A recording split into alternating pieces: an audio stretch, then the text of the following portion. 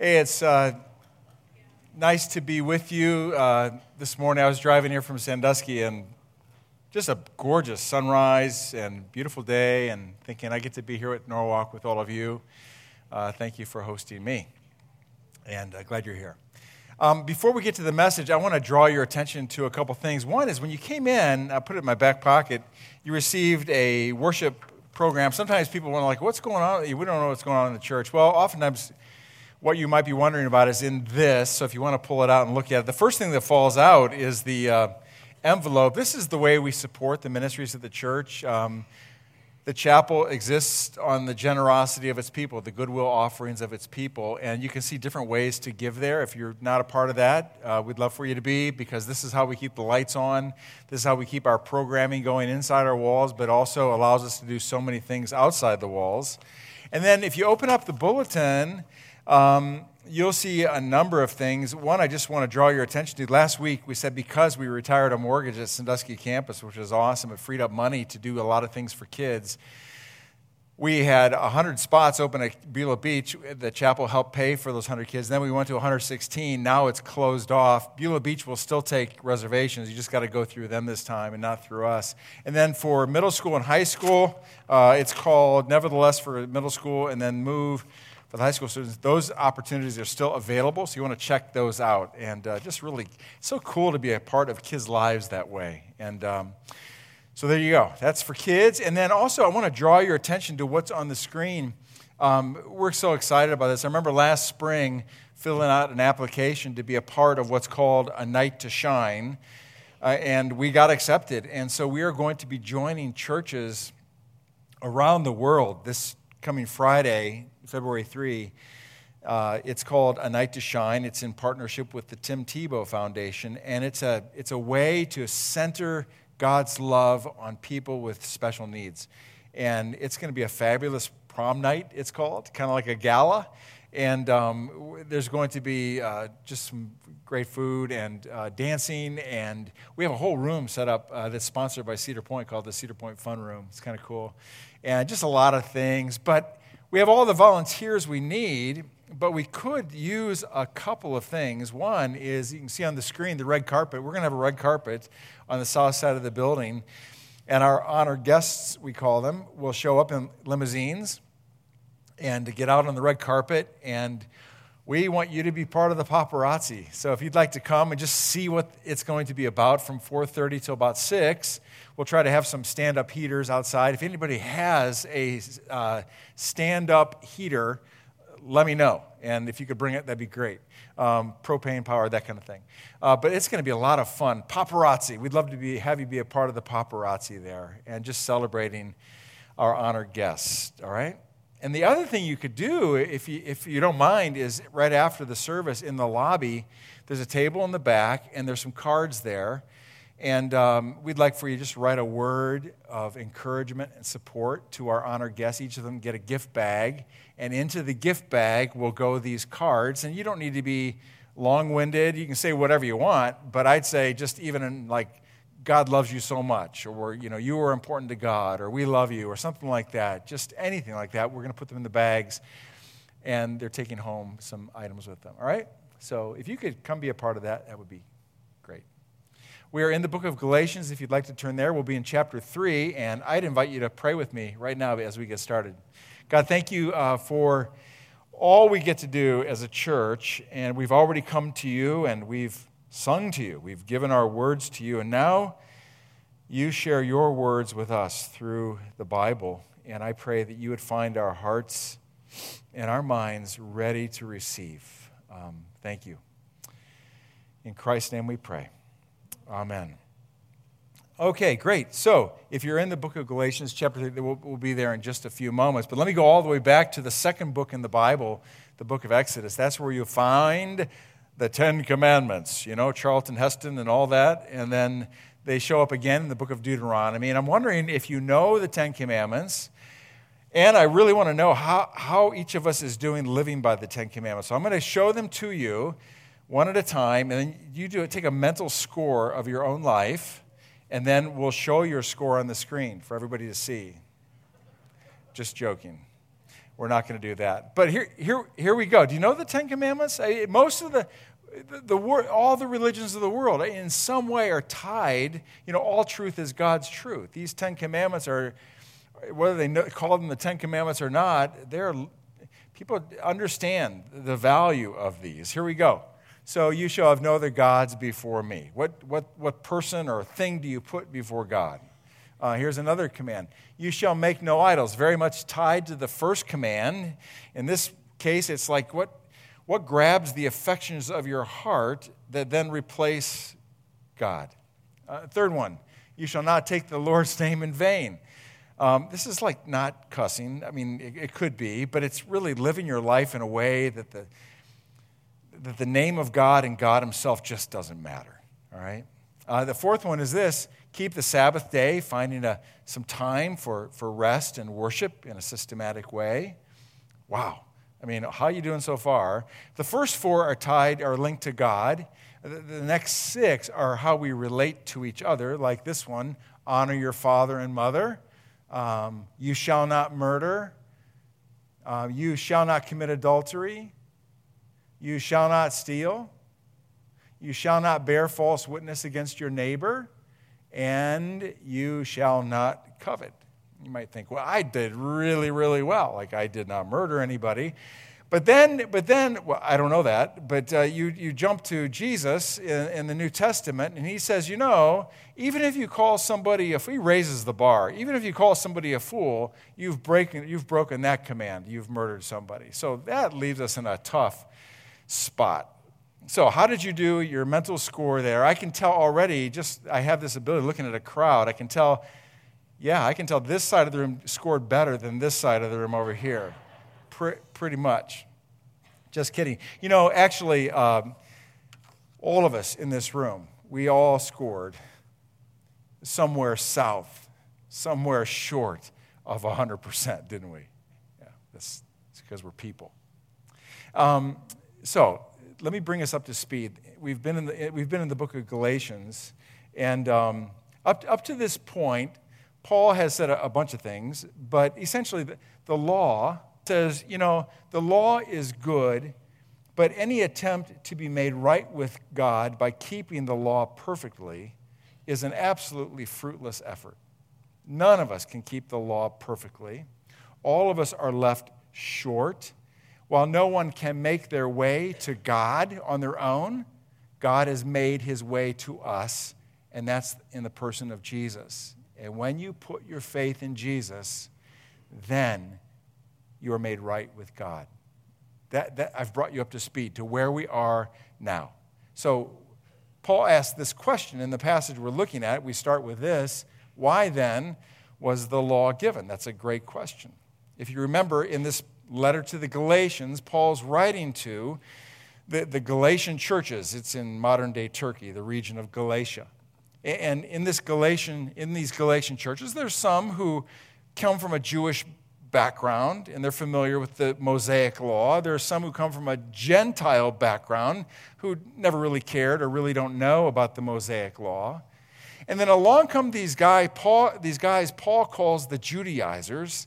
And what they're saying to the Gentiles, to the non-Jews, is, great, you believe in Jesus, but you also need to obey the Mosaic law.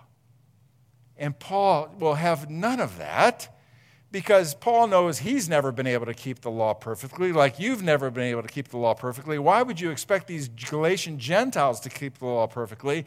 That is not good news. The gospel is, believe in Jesus, and you will be made right with God. So it begs the question then, what is the point of the law? What's the point of the Ten Commandments and all the other commands? So we're going to look at that question this morning and answer it in three different ways. All right? You with me? The first one is the law points out our sinfulness. This is what Paul writes. But then why then was the law given? We already read that part. It was given alongside the promise to show people their sins. But the law was designed to last only until the coming of the child who was promised. It was designed to show people their sins. And let's just stop there for a moment, and because that's a rather, we just sang about it earlier. Jesus washed us clean from our sins. It's a kind of a hefty word. It's an ugly word. It's thrown around in some churches in loose and harsh ways at times. In some circles, it's thrown out completely. But it's an important word because, come on, the word mistake doesn't really kind of get at what we did or who we are. The word, what's the other word I'm thinking of? Accident or my bad. None of those really get at the heart of what sin really is. So what is sin? Let's just take a moment and define that. And one way is to do it through the Holman Dictionary. Attitudes and actions by which humans rebel against God, miss His purpose for their life, and surrender to the power of evil. That's a good definition. I like to go to some brilliant theologians at times. For example, Woody Allen. Sin is just that the heart wants what the heart wants. And when I was a younger Christian, I learned the definition of sin this way, that it is just a passive indifference or an active rebellion toward God. You can define it however you want. Augustine, one of the early church fathers, said it is being curved in on yourself. That is just selfishness and selfishness. That's what sin is. So you get the idea, right?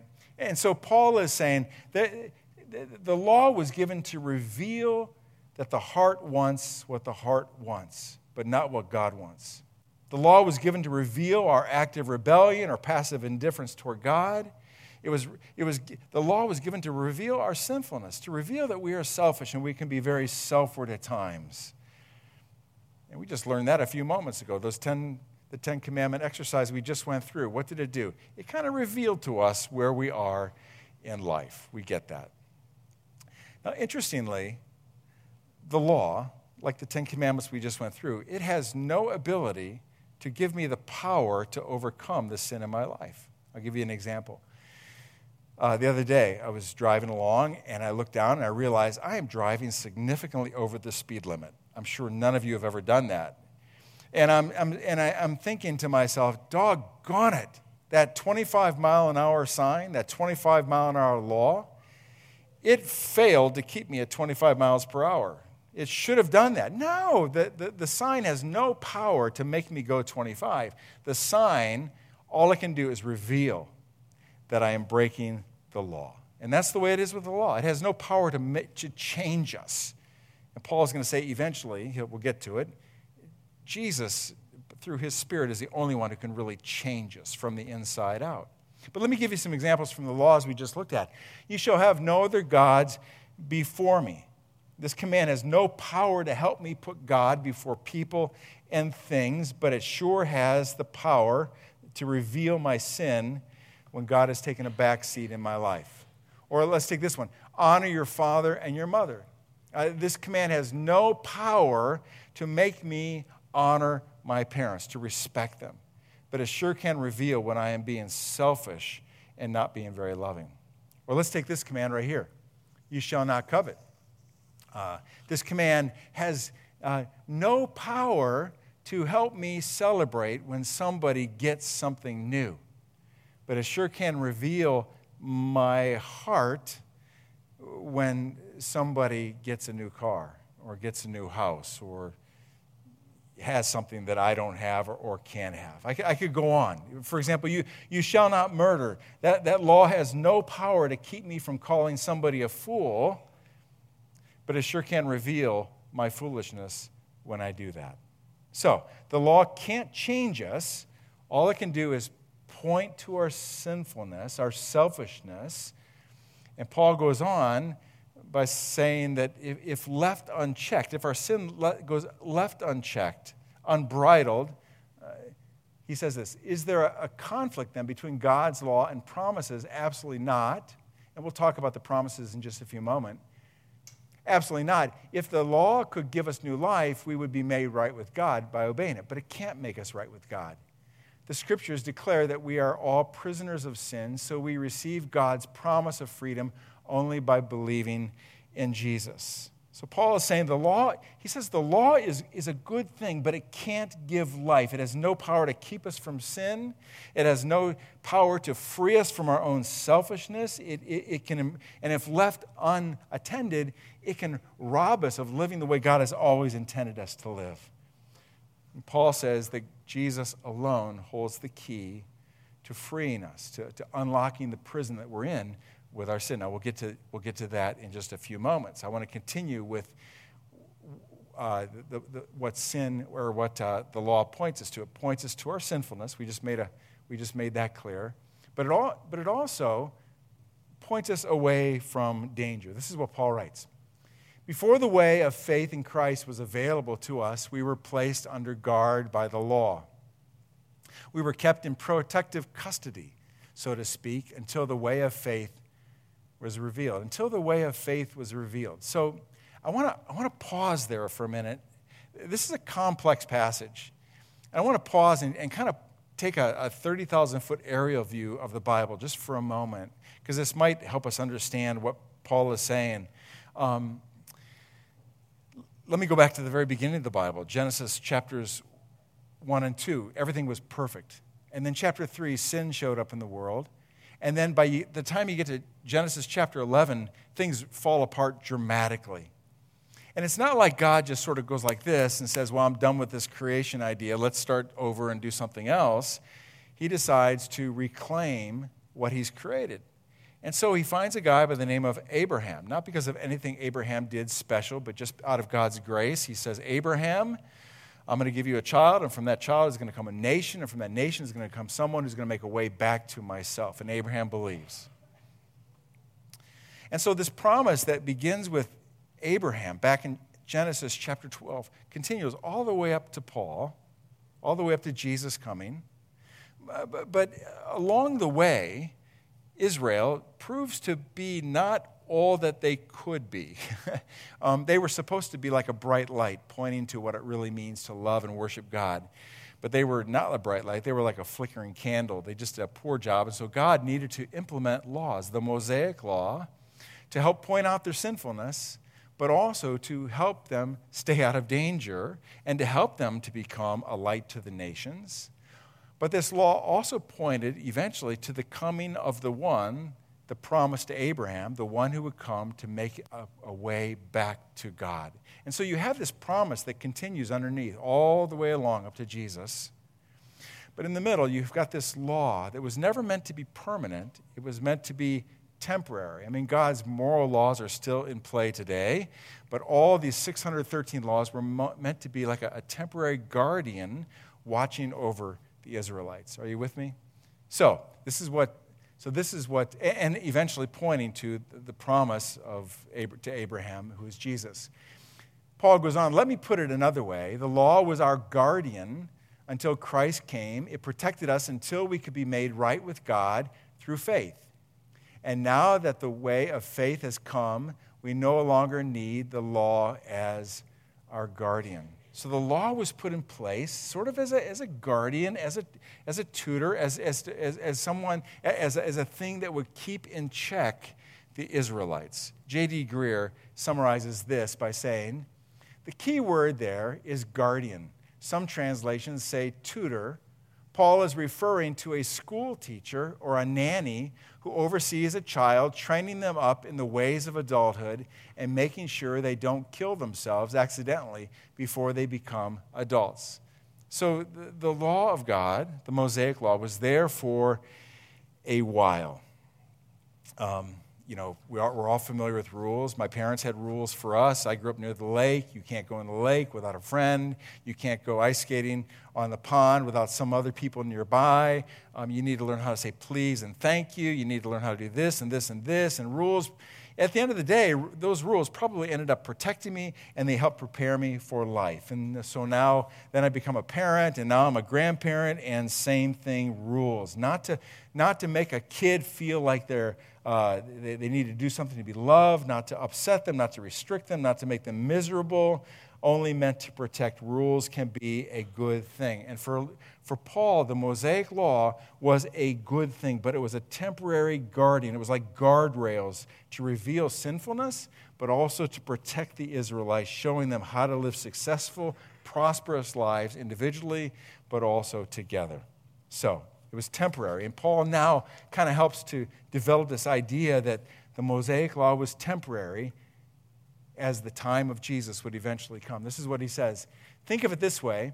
If a father dies and leaves an inheritance for his young children, those children are not much better off than slaves until they grow up, even though they actually own everything their father had. They have to obey their guardians until they reach whatever age their father set, and that's the way it was with us before Christ came. We were like children. We were slaves to, then he says, to the basic principles of this world. Again, a little bit difficult to understand, but I think what he's saying is that what happened was that there were 613 laws in the Old Testament. Get this, by the time Jesus came, the Jewish religious leaders had developed like 1,500 more laws on top of what God gave them. They were like fences to make sure they would not break the 613. What's 613 plus 1,500? Anyways, you got a lot of laws, right? And their idea was, if we can just obey God's law, then we can be made right with God.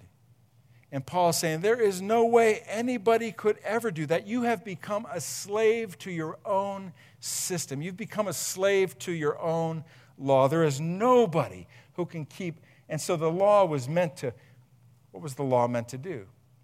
Originally, God gave those laws to point to their need, not to save people, but to point to their need for a Savior.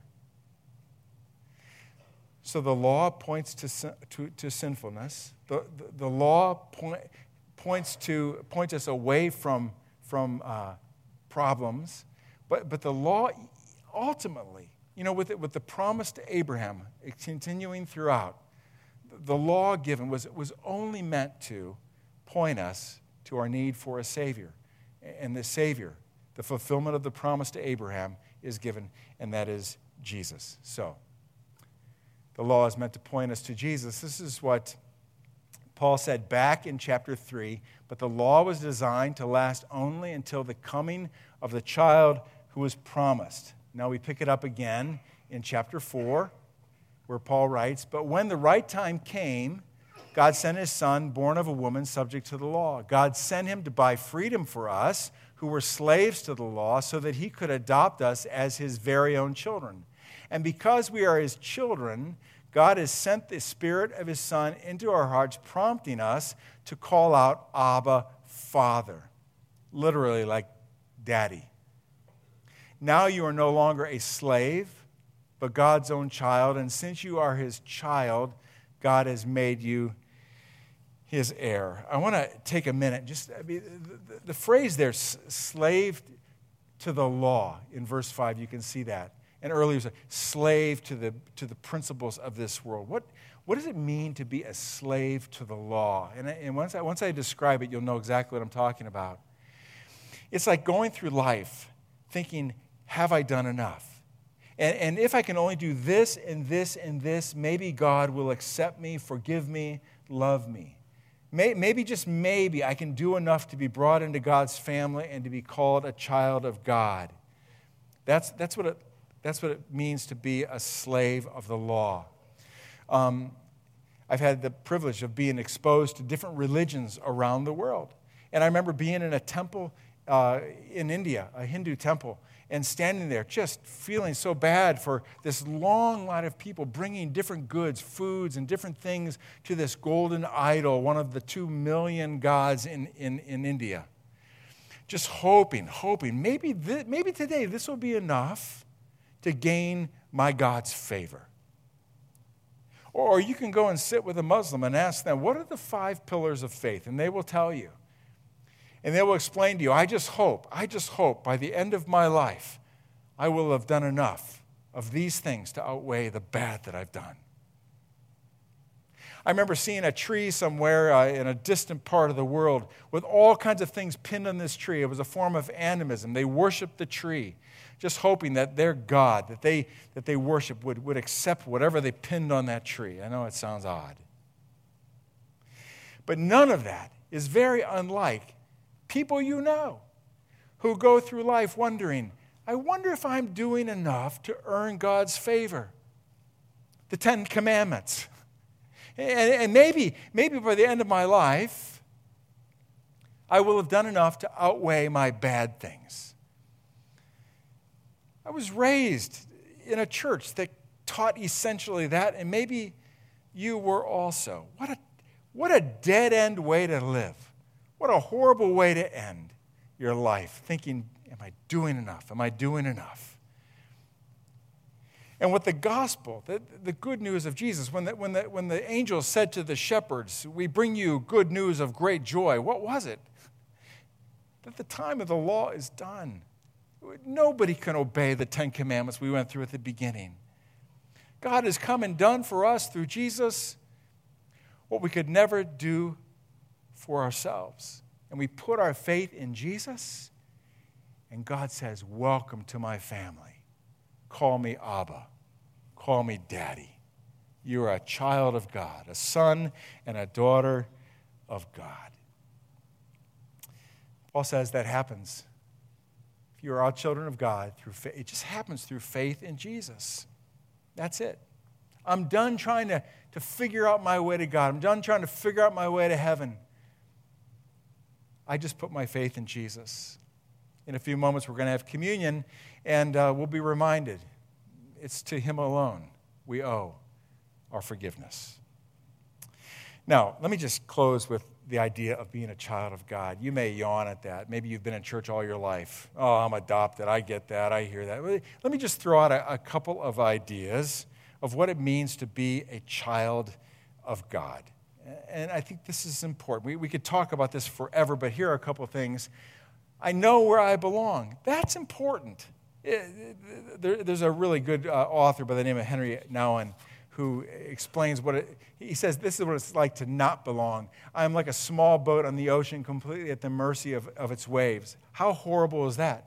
Maybe you've been on Lake Erie in a small boat. I have. It's terrible. What about out in the middle of the ocean? That'd be horrible. What about living your life always wondering, am I accepted by God? Always wondering, have I done enough to earn God's favor? I don't really know. But Jesus, when He died on the cross and took our sins onto Himself through the cross and His resurrection, and when we put our faith in Jesus, this is how it works. Now you gain a brand new security. Now you gain a brand new stability, a brand new source of worth, a brand new identity where you can actually say you are adopted into the family of God and there's no going back. Maybe you watched the video we showed just a few weeks ago on Sanctity of Life Sunday. We showed a video of the Robinson family. They had fostered a little boy named Charlie. It's their 5th kid now. And they adopted little Charlie. And there was a time when Charlie, as a foster kid, was just he was just a kid. He was a kind of son.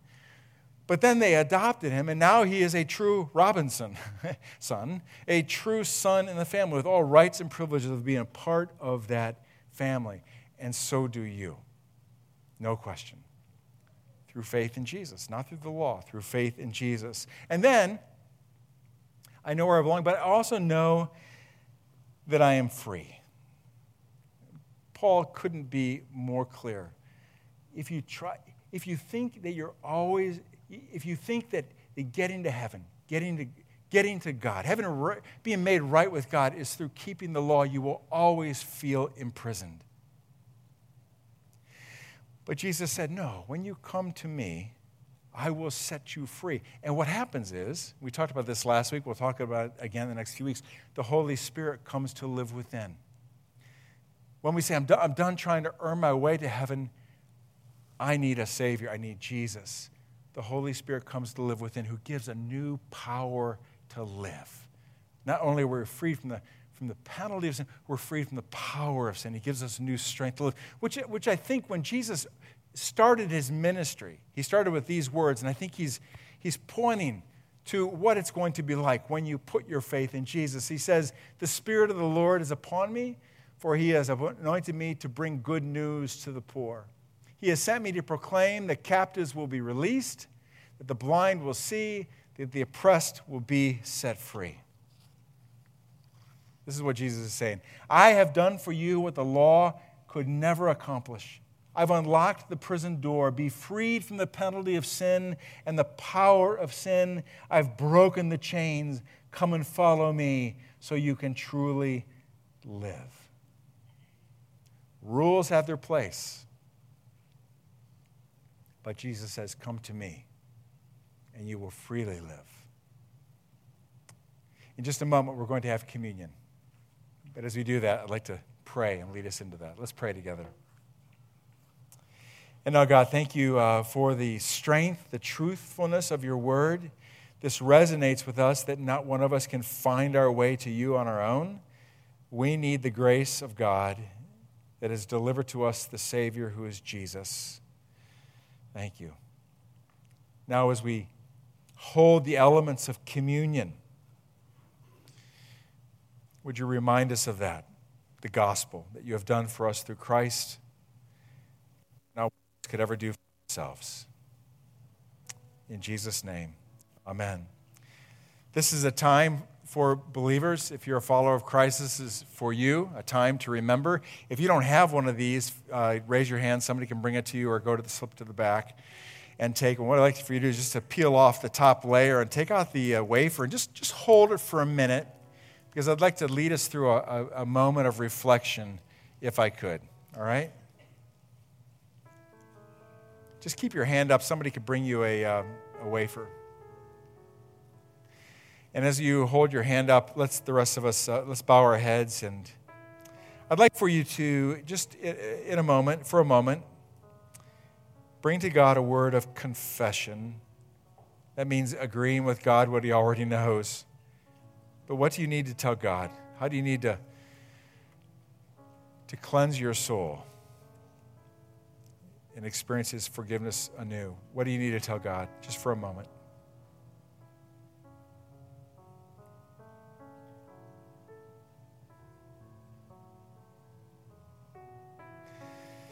And now quickly, on the heels of confession, a word of gratitude to God that he freely forgives through Christ.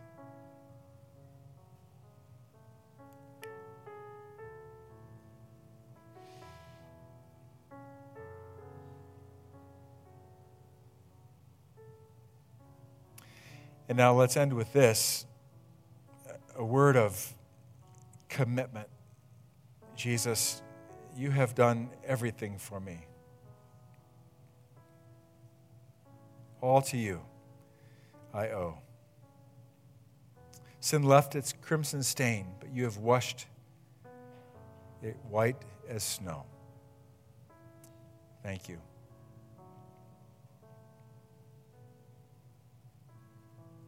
Now, let's eat this bread together. Jesus said when he held the bread, "This is my body broken for you, given for you. When you eat this, remember me." Let's eat it together.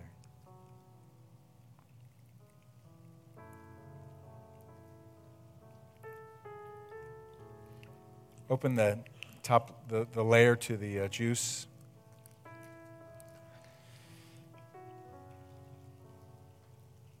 And Jesus took the cup and he held it and said, this cup represents the new covenant. It represents my blood shed for you.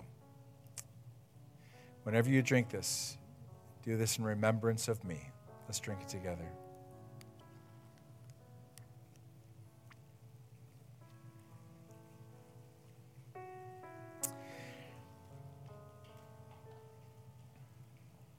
Jesus paid it all. All to him I owe. Indeed, sin left its crimson stain, but you've washed it white as snow. That's only through Christ, and we thank you, God. We're grateful. In Jesus' name we pray. Amen. I would encourage you to keep reading through the book of Galatians. That's how you get God's perspective on life. And also, as you go in the lobby, you'll see a table. If you'd like to write a note to our honored guests at A Night to Shine, that'd be wonderful. Have a good day.